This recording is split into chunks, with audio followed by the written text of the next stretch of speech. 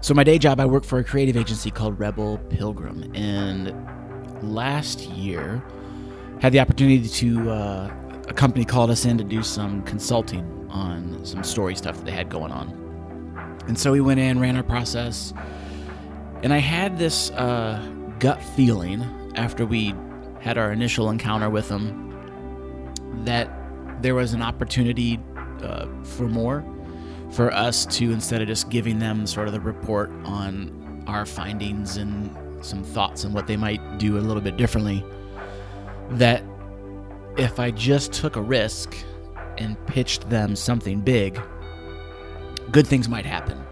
And so I decided to go for it.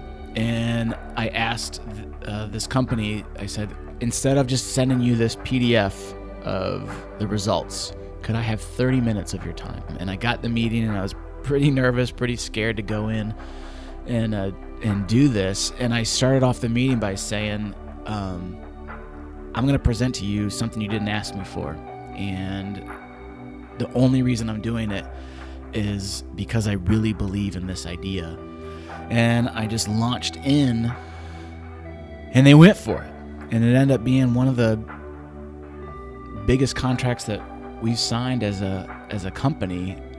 And it happened, there was some hard work and all that, but really I think why it all went down was I didn't ignore that little voice in me that said, this is what I think you should try. And of course, that little voice, as we've been talking through this whole series, was followed by that secondary voice that said, no, don't do it. And luckily, I don't always do it, but in that moment, I remembered that second whisper is the clue. Now that you've launched out onto this journey, that you're trying an idea, you've experienced the fear of doing that, you're asking someone for help.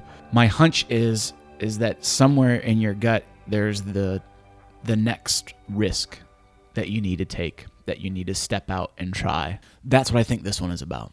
And what I'm wondering is if we can look back at a time where you took a risk, and is there anything to learn from that? And where might you be now that you need to be taking a risk? So if you can get into a position where you can be seated and close your eyes. And if you can't do that, if you're driving, just put both hands on the wheel.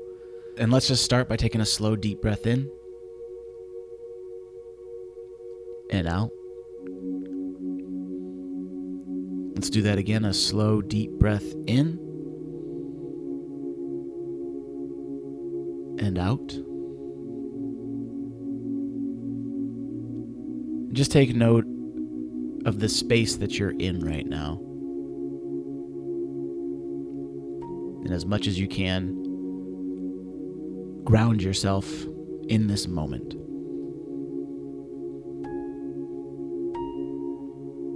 Take notice of your hands and feet.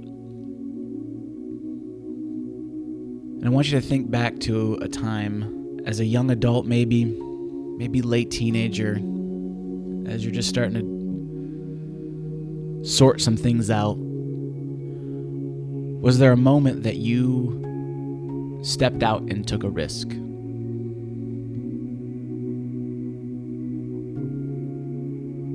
And perhaps there's a visual memory that might help us unlock just that time period. Can you picture where you lived during that time period? Maybe it was a first apartment or first house.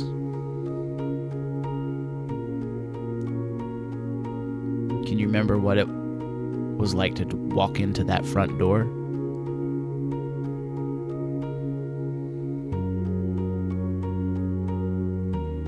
And in this time period, when you're starting to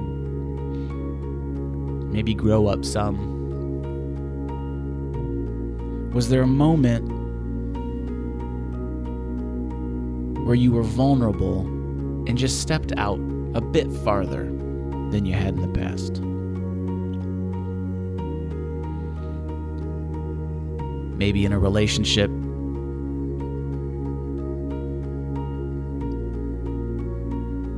maybe in a new job.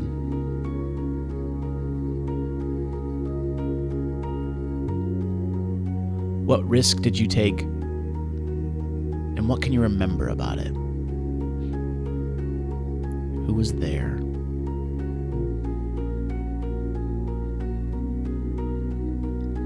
How did you feel?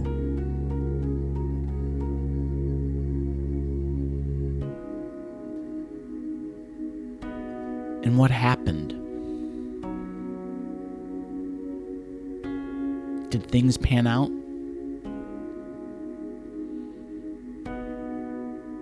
Did they fall apart?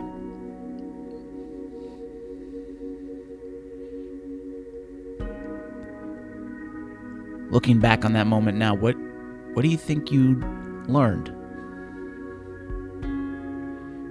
about you, about life?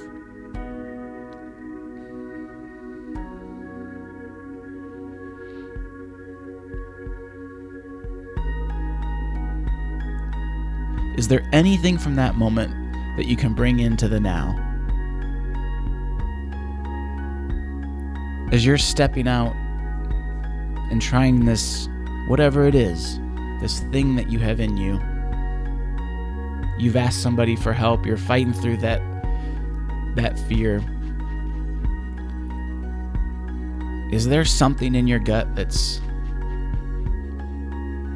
pointing towards the next risk that you need to take?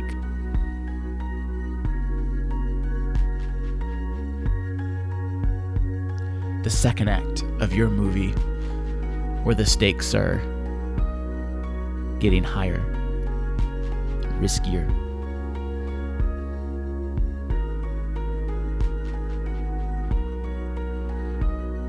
What about that risk gives you pause?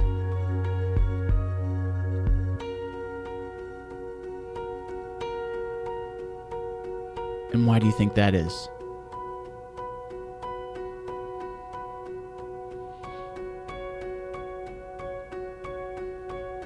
What do you have in you and around you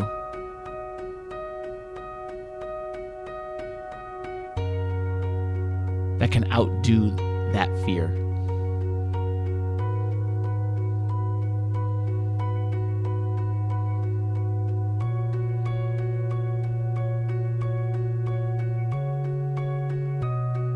Where are you being led next? That second whisper that says, don't. Not that.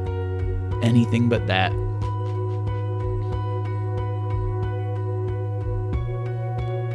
Could be big or small. But is there a next step, a next risk that you need to take on this journey?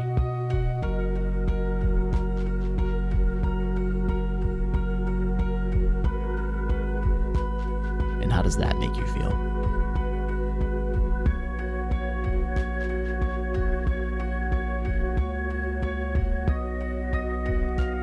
Take a slow, deep breath in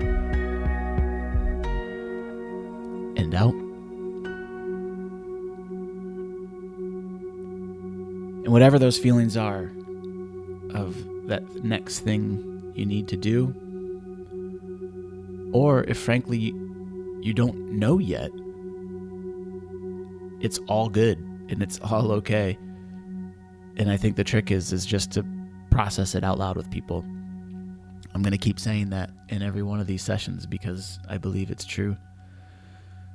So find that person that you can say, this is what I'm feeling like. I just feel like I need to do this next.